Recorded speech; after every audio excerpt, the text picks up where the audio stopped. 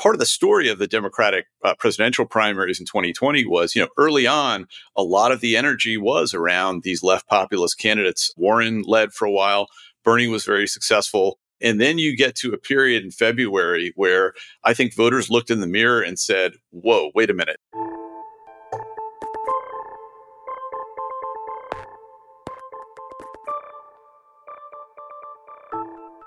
Hello and welcome to the 538 Politics Podcast. I'm Galen Druk. You might remember back in early 2020, Representative Alexandria Ocasio-Cortez said in an interview that, quote, in any other country, she and Joe Biden would not be in the same party. Yet by April of that year, after Bernie Sanders had dropped out, she, quote, absolutely threw her support behind Biden, saying, quote, the stakes are too high when it comes to another 4 years of Trump.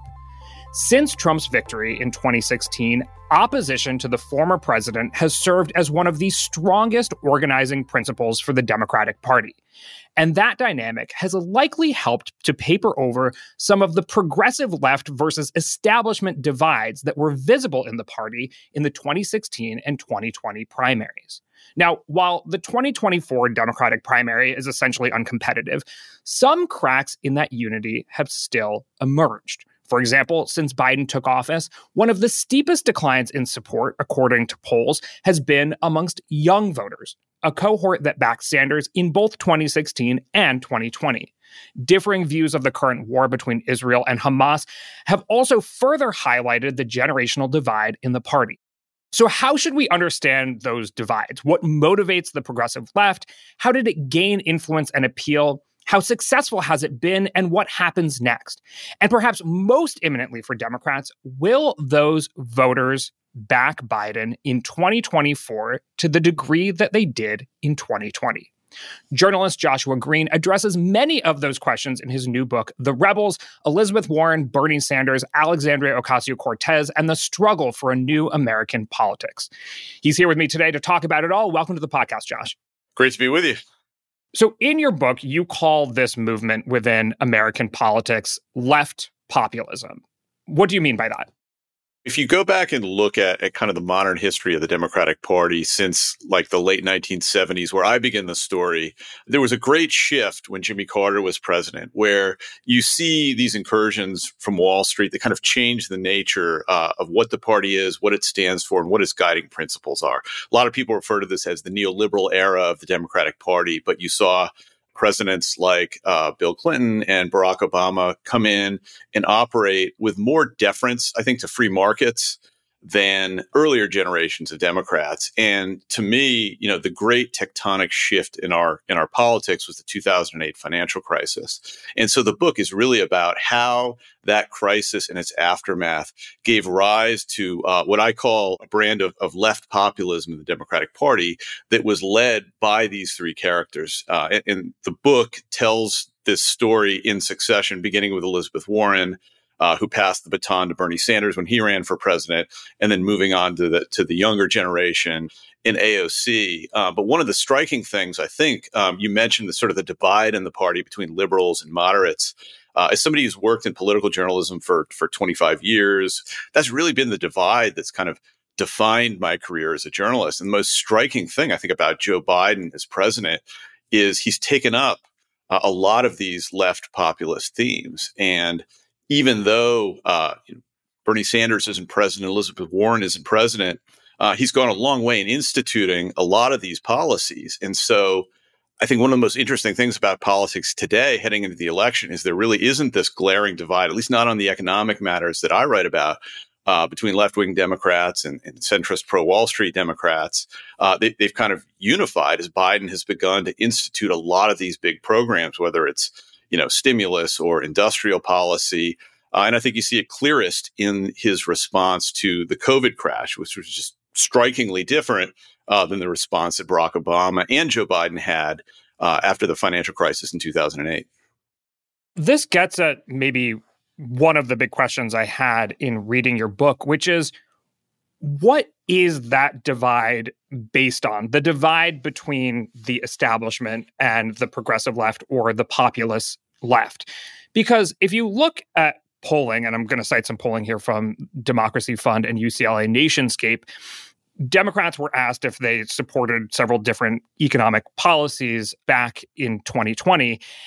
And the divides between Sanders supporters, Warren supporters, and Biden supporters were almost non-existent. So raising taxes on families making more than $600,000 a year, the percentage who said yes, 86% among Warren supporters, 78% among Sanders supporters, and 79% amongst Biden supporters. You see a similar dynamic when you look at raising the minimum wage and some of these other economic policies that have gained a lot of purchase within the Democratic Party.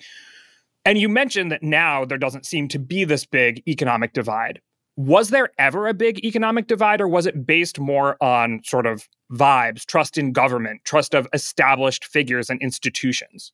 I do think there's a big vibe component to it, but the way I think of it in the book is that politicians like Sanders and Warren really want government to take a much more active role than Democrats and Democratic presidents did in the 80s and 90s and in 2000s in setting the terms of the economy in a way that improves people's lives. A great example of that is Biden and the IRA. I'm sitting in a hotel room today in Aliquippa, Pennsylvania, about to go visit a brand new steel plant that's being built in place of an old steel plant that was shut down 40 years ago. It's sort of the iconic Western Pennsylvania town that was, once ancestrally Democratic, has since kind of gone to Trump. And yet Biden, in instituting a lot of these big government stimulus programs and really being aggressive with industrial policy and focusing it on, made in American steel, that sort of thing, is trying to change the quality of life for people in a lot of towns that feel like they've been left behind. And so one of the interesting things, that I'm looking at in my reporting that I kind of grapple with in the book is, do these policies actually make a difference on the ground?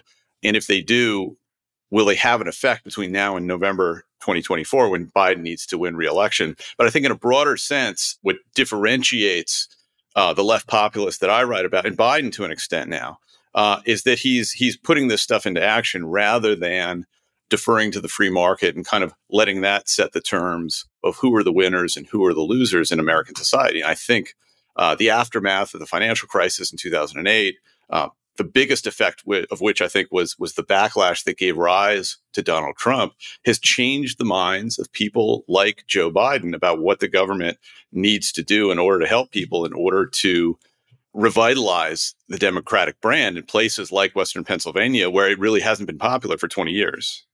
Yeah, there's a lot there, and so much of it I really want to dig into. But what's the answer to that big question that you're asking in Western Pennsylvania, which is, does the industrial policy of the Biden administration that is resulting in, building new steel plants, for example, is it changing minds? If you look at the economic statistics just over the last couple of years, it's definitely having an effect. The county I'm sitting in right now had 10%, 9%, 10% unemployment. When Biden was elected, it's down to 3.5%. Aliquippa was designated a financially distressed municipality back when its steel plant closed in the 80s. Last week, after 35, 36 years, it shed that status. As I mentioned, there's a new steel plant coming in. So if you look at the economic numbers, there's a lot of reason for optimism, but that's not something you see reflected in poll numbers when you ask people about Biden's handling of the economy. Now, maybe part of that is voters' frustration, short-term frustration with high inflation, that sort of thing. Definitely in talking to kind of municipal leaders, there's a positivity, a belief that things are finally turning in the right direction after a long time. But, as you drive through the streets here, there are not Biden-Harris signs out in front of everybody's houses. And this is a county that voted fairly decisively for Donald Trump in 2020. So I don't see evidence of a big turnaround.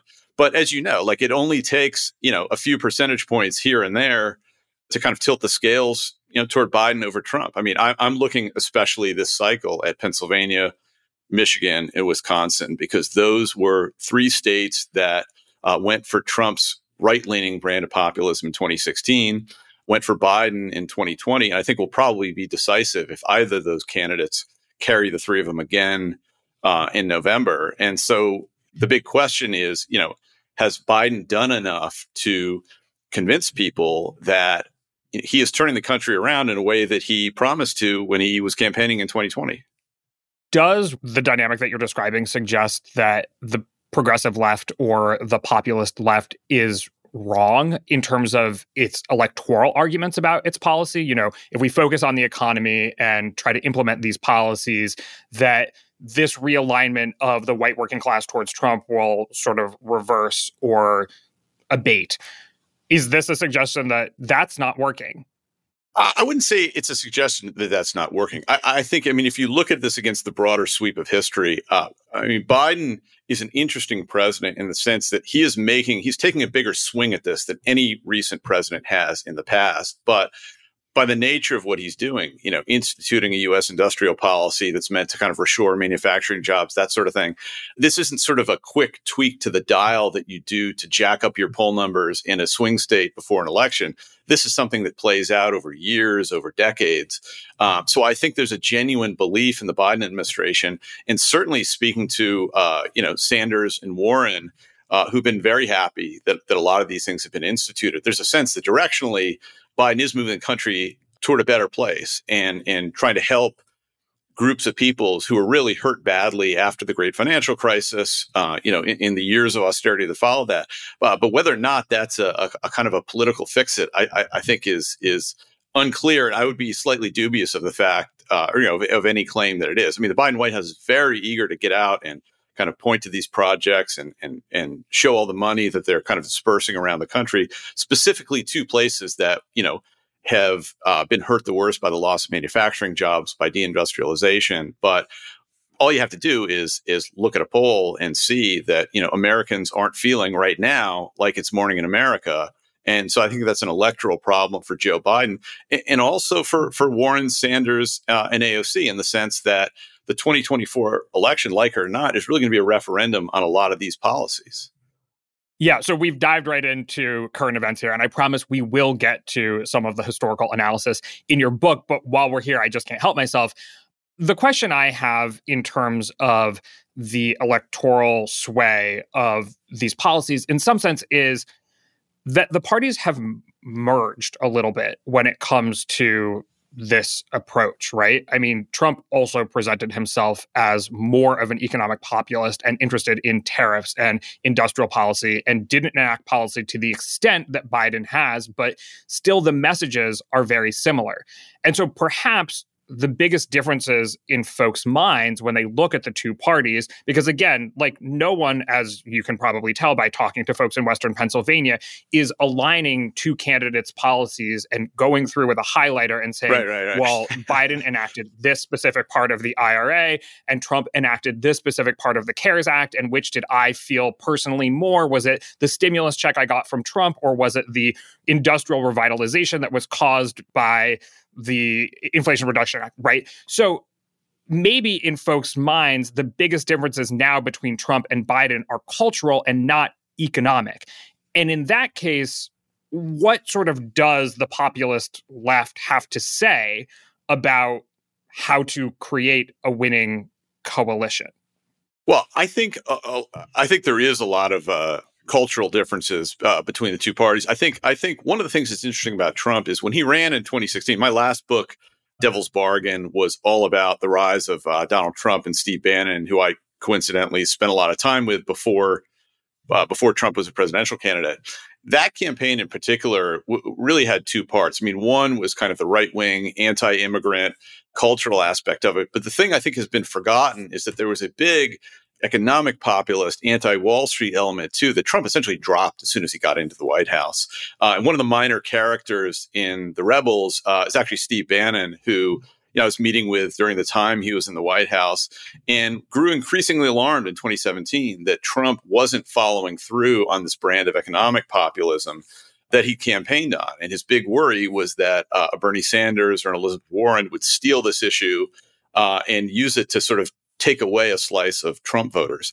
That didn't happen, obviously, but Trump, I think, by really neglecting entirely this brand of populism, has sacrificed an element of his appeal, or at least the appeal that he had in 2016, and really left it to Joe Biden and to Democrats to take up. If you look at anything from inflation numbers to unemployment, things seem to be trending in the right direction. Whether or not that is sort of felt among the populace in a way that leads them to vote for Biden in November, I don't think we know yet.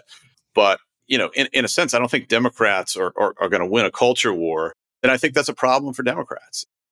All right, so let's talk about what got us to this moment that you describe as a very unique moment for the Democratic Party compared with the past 30, 40 years, which is Biden embracing these populist left economic policies. And as you tell the story, the turning point is the 2008 financial crisis. In some ways, it's a silly question. Like, why would the financial crisis cause sort of economic populism to emerge? You can kind of understand that. But populism in general is not unique in American politics. I mean, we could talk about the story of Ross Perot, who gained a lot of support, then dropped out and still even got 20% of the vote in the 1992 election, when neoliberalism, you could argue, was at the height of its success. And he was arguing against NAFTA and making a lot of these economic populist arguments. So on one hand, it's always been there, and populists can emerge and gain purchase. But on the other hand, something very different happens in the wake of 2008. What is unique about that moment? Yeah, and is unique, I think, to the left in particular. If you look at what Democrats have stood for over the years, certainly there was a lot of economic populism after the Great Depression in the 1940s, 1950s. But by the time you get to the 1960s and 70s, what liberal Democrats care about and fight about changes, and issues on financial regulation and banking and economics get superseded by things like environmentalism, civil rights, women's rights. And, by the time my story begins in 1978, Democrats really don't have that kind of New Deal mindset anymore. Labor has gone into a decline, the big engine of the Democratic Party. You see the rise of these kind of post-Carter neoliberals like Bill Clinton, like Barack Obama to an extent. The embrace of Wall Street is such that you can wind up with a Goldman Sachs CEO as Treasury Secretary, whether it's a Republican administration or a Democratic administration. And I think by the time the financial crisis hit in 2008, and people saw the recovery. Another character in the book is Tim Geithner, who I spent a lot of time with around the crisis, and saw how the response was geared toward banks and not so much to the middle class. It created such a rupture in the country and such anger among ordinary middle-class people of both parties who felt as though they were being left behind, that it gave rise to this new kind of wave of Democrats, beginning with Elizabeth Warren, I think, who, if you remember, was the original TARP oversight cop. She was the one policing the bailout, and was very public and very vocal and a real pioneer in her use of social media to rile people up against the idea that all of this help is going to the banks, not enough is going to middle class. And one of the things that kind of bookends my story in the book is that, you have that financial crisis in 2008. And at the time, Warren, who was not yet a senator, but was obviously an expert on bankruptcy and become a minor kind of financial spokesman in her capacity as a Harvard professor, went out and said that, listen, our crisis response ought to have things like stimulus checks for the middle class and enhanced unemployment benefits, small business loans, student loan relief, all that sort of thing. By and large, all of that was ignored. And yet, if you flash forward to the COVID crash a decade later, all of those things were instituted, not just by a Democratic administration, but it was the Trump administration that started sending out stimulus checks originally. So I think that there was a recognition that while people might not want Elizabeth Warren or AOC to be president, even Republicans, even independents recognized that they wanted the government to play a more active role in helping people's lives, in directing that help specifically to the middle class. And I think the fact that the economy has recovered so quickly from the COVID crash, we've recovered all the jobs in about 2 years rather than 7 years with the last crash, shows that this can be effective.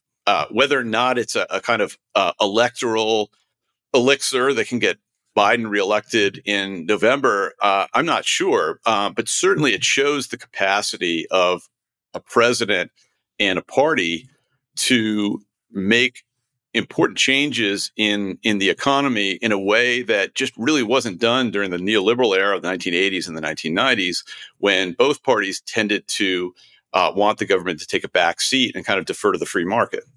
Question here. You've described almost this consensus when it comes to responding to the COVID crisis, in that Yeah, I mean, the CARES Act that was signed by Donald Trump included actual suggestions that had come from Elizabeth Warren back during the financial crisis. Is this consensus only something that will emerge during a crisis?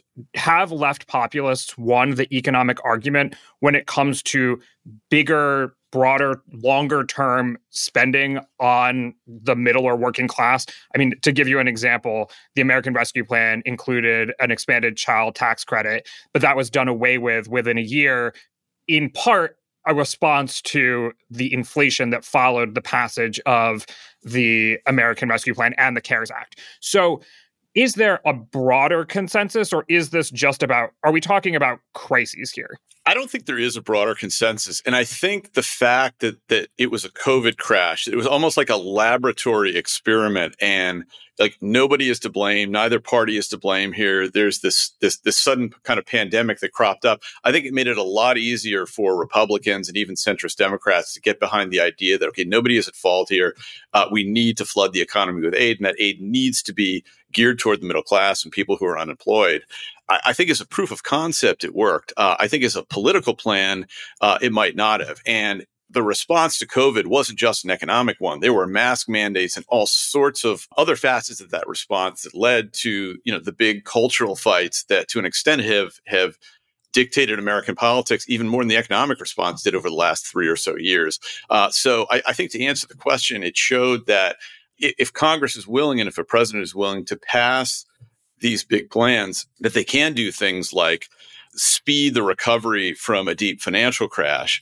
But whether politicians are willing to do that in the future, given the fact of inflation, remains to be seen. And I think that one of the reasons that the 2024 election is so important, not just to Biden, but to liberal Democrats as well, and especially the populists, is that in a sense, it's a referendum on those policies, right? It's hard for me to believe that if Biden loses re-election, that the next time there's a big crash, the president is going to rush out and say, let's pass $2 trillion of stimulus. Let's send everybody checks. Inflation be damned. So we're talking about an intra-party dynamic here to some extent. In the immediate aftermath of the financial crisis, Republicans reacted quite differently to the way that Elizabeth Warren reacted. Also, Obama reacted quite differently than the way Elizabeth Warren reacted. And it was the beginning of the Tea Party movement, which actually made the complete opposite argument from the one that was made during COVID, which is the government is spending too much money and we need an austerity approach to the economic problems that the country faces. What's happened to that? Has that left the Republican Party? Has it left permanently? Has it left temporarily? Because in some ways, what happens within the Democratic Party will depend on sort of the opposite goalpost between which it's trying to mediate its positions, right? Two things here. One, I mean, as 538 has covered to a great extent, there is just enormous kind of, thermostatic response now to economic issues based on who is in the White House, whether it's a Republican, whether it's a Democrat. So Republicans did not have any kind of an issue at all when Donald Trump was president and they were sending out big stimulus checks after the COVID crisis. They did when Biden was president. So I think a lot depends on the situation and who's in charge. I don't think that these are like first principles. I think a lot of it is just partisanship and negative partisanship. But having said that, one of the most striking things about Trump vis-a-vis the other Republican primary candidates is that I think he alone has come out and explicitly said, we're not going to be cutting Medicare and we're not going to be cutting Social Security. That was an argument back in the Tea Party days that Republicans were pushing very hard. And I think part of the reason Trump won the nomination in 2016 was that he was seen as more moderate than other Republican candidates. And even Republican voters don't want to cut Social Security and don't want to cut Medicare. So these populist ideas, whether you situate that on the right or the left, I think have advanced in some sense in that, back in 2012, 2013, Barack Obama was talking about striking a grand bargain with Republicans, John Boehner, that would have cut Social Security. Now that sort of thing is unthinkable, not just for Democrats, but probably for a Republican president too. Sure, you're going to find House Freedom Caucus members who want to kind of cut. But it just doesn't seem like a realistic policy that a president would implement, even a Republican president. And Trump has said so explicitly. And I think that's one of the reasons why he's leading the primary field by 30, 40, 50 points. Hey, I'm Andy Mitchell, a New York Times bestselling author. And I'm Sabrina Kohlberg, a morning television producer. We're moms of toddlers and best friends of 20 years. And we both love to talk about being parents, yes, but also pop culture. So we're combining our two interests by talking to celebrities, writers, and fellow scholars of TV and movies. Cinema, really. About what we all can learn from the fictional moms we love to watch. From ABC Audio and Good Morning America, Pop Culture Moms is out now wherever you listen to podcasts. People who disappear without a trace. Where is she? The most notorious murder cases in New York. Pure evil. And the most devious killers. There's a Hannibal Lecter feel to him. For chilling true crime stories, follow the True Crime NYC podcast wherever you listen. I want to talk about the degree to which this left populist movement has been successful in the wake of the financial crisis. And there's several different ways we can measure that success. We can measure it in terms of policy, which we have talked about. And it seems that there's general agreement that the left has been successful at getting Biden to adopt many of its policies. There's also electoral success, which is maybe a little bit more unclear the extent to which the populist left has been successful. And then there's maybe what the future looks like, which will help gauge that success. How would you gauge the level of left populist success within the Democratic Party? I think a lot of people have a tendency to measure success in terms of, did my candidate get elected president? And the fact that Bernie Sanders and Elizabeth Warren haven't been elected president would sort of suggest that there's been a failure. I don't think that that's the case at all. I mean, I was talking to a Biden official for this book who said, in the White House, there was a lot of eye rolling about Joe Manchin and Kristen Sinema, but none at all about Elizabeth Warren and Bernie Sanders. I think part of the reason is that Biden has largely and willingly adopted their economic platform. And the fact that, Warren, Sanders, AOC are all unified behind Joe Biden, there really wasn't a challenge to him in the Democratic primaries, or at least not a serious one from a lefty candidate, shows the success that they've had in getting their policies instituted. So I think that the story of the rise of the Democratic left over the last 10 years, the populist left, has really been a great success. Why hasn't that part of the party been more electorally successful? Because it hasn't been electorally successful in high-profile ways in that Bernie Sanders lost in 2016 and 2020, as did Elizabeth Warren. I think because they're coded as radicals, basically, and because they don't limit themselves to the kinds of things to the kinds of things that Joe Biden has implemented. Just for example, Warren was, at one point in September of 2019, I was embedded with her as she was running, and there was that brief month when she was leading the Democratic primaries. All the talk was about a wealth tax. The billionaire candidates had decided not to get in the race, and things seemed to be kind of humming in her direction. But what caused her candidacy to fall apart, I think, was Medicare for All and the realization that these candidates were so radical in what they wanted to do that would really disrupt people's lives in a way that most Americans weren't willing to sign up for. And at the end of the day, you have to be able to attract normie independents who aren't looking for a political revolution. And the fact that all three of the candidates to some degree are coded as such, I think explains why they don't get further and why candidates like them don't get further in anywhere but the most deeply blue Democratic primaries. But I don't think that means that their policies are unpopular or can't help lead the Democrats to electoral success, especially if they're carried forward by more broadly appealing candidates like Joe Biden or somebody like that. It sounds like you are saying that in part, the candidates weren't successful because of their support of Medicare for All, which was a policy position that was too extreme. Was it the policy position that people were rejecting, or was it the perceived electability of that policy position? I think it was both. I mean, there's no question that, the policy position was too extreme. I mean, there's, as you know, all sorts of polling about this. But once you tell people we're going to take away your insurance and replace it with government insurance, it became very unpopular. But part of the story of the Democratic presidential primaries in 2020 was, early on, a lot of the energy was around these left populist candidates. Warren led for a while. Bernie was very successful for a time. And then you get to a period in February where I think voters looked in the mirror and said, whoa, wait a minute. We do not want to take this kind of a risk and run the chance that we nominate somebody like Bernie Sanders and he loses to Donald Trump. And at that moment, it was almost like a break glass and emergency kind of moment. Everybody coalesced around Joe Biden because what Democratic voters by and large wanted was to pick the candidate who would be the most effective lever at prying Donald Trump out of the White House. And it was pretty clear that Joe Biden was that guy. You've described a pretty close marriage between the establishment part of the party and the progressive left in Joe Biden's presidency. The most high-profile, probably disruption to that marriage has been because of the war between Israel and Hamas. And when you look in polling, particularly younger voters within the Democratic Party really disagree with older voters within the Democratic Party. Is this issue putting the marriage that you've described at risk? Absolutely. Absolutely.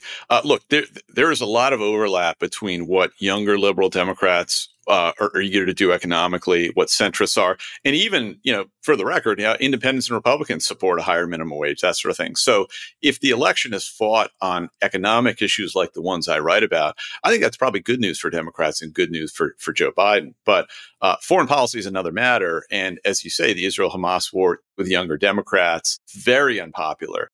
If the election is sort of fought on that terrain and over these kinds of issues, then I think that bodes very poorly for Biden and very poorly for the kind of populist Democrats I write about who really need Biden to be reelected, in order for this trend, these big kind of longer term changes in the party to take hold and to kind of gain an intellectual validity that I think has still not quite been solidified.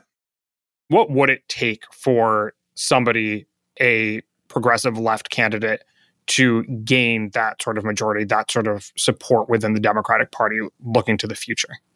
I think that candidate would have to be someone who's not explicitly associated with the Democratic left in the way that Alexandria Ocasio-Cortez is.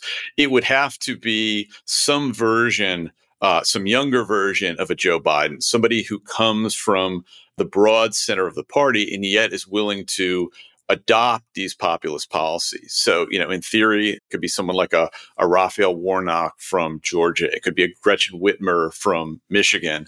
I do think that, when we get to 2028 and you look at the lineup of Democratic candidates, whoever they are, that they will be, situated much more along the populist line than Democratic candidates were, let's say, in, 2016, when they were running to replace Barack Obama, with the exception of Bernie Sanders. I think there is a broad realization in the party that it needs to be more focused on kind of the lives of ordinary middle-class Americans and, how they experience jobs, home purchases, inflation, paying education, college education for their kids, that sort of thing. And that's something that I think fell by the wayside after the financial crisis in 2008, 2009, when there were these years of grinding austerity that led to a rise of populism in both parties. What do you think are the dividing lines within the Democratic Party going forward? I think the big ones this year are foreign policy. It's the Israel-Hamas war. It's things like that. It's really not, should we raise the minimum wage? Should there be taxes on the wealthy? But, the great hope for Joe Biden, I think, and the great unifying force among Democrats will be, as it was in 2020, if Donald Trump is the nominee. If he isn't, it's hard to see what unifies Democrats quite to that extent. Could be abortion, Roe versus Wade, but I think Trump looms so large in the minds of such a broad pool of voters that if it isn't Donald Trump as the Republican nominee, that Biden and Democrats are going to have a lot of trouble. But, every poll that I've seen and everybody that I speak to on reporting trips on the ground confirms my suspicion that Donald Trump is very likely to emerge as the Republican nominee. All right. Well, leaving things where we began. Thank you so much for joining me today, Josh. Thank you so much, Galen. I enjoyed it. Josh Green is the author of the book The Rebels, Elizabeth Warren, Bernie Sanders, Alexandria Ocasio-Cortez, and the Struggle for New American Politics. My name is Galen Drupe. Tony Chow is in the control room. Our producers are Shane McKeon and Cameron Chertavian, and our intern is Jayla Everett. You're going to touch by emailing us at podcasts@538.com. You can also, of course, tweet at us with any questions or comments. If you're a fan of the show, leave us a rating or review in the Apple Podcast Store or wherever you listen to your podcasts, or tell someone about us. Thanks for listening, and we will see you soon.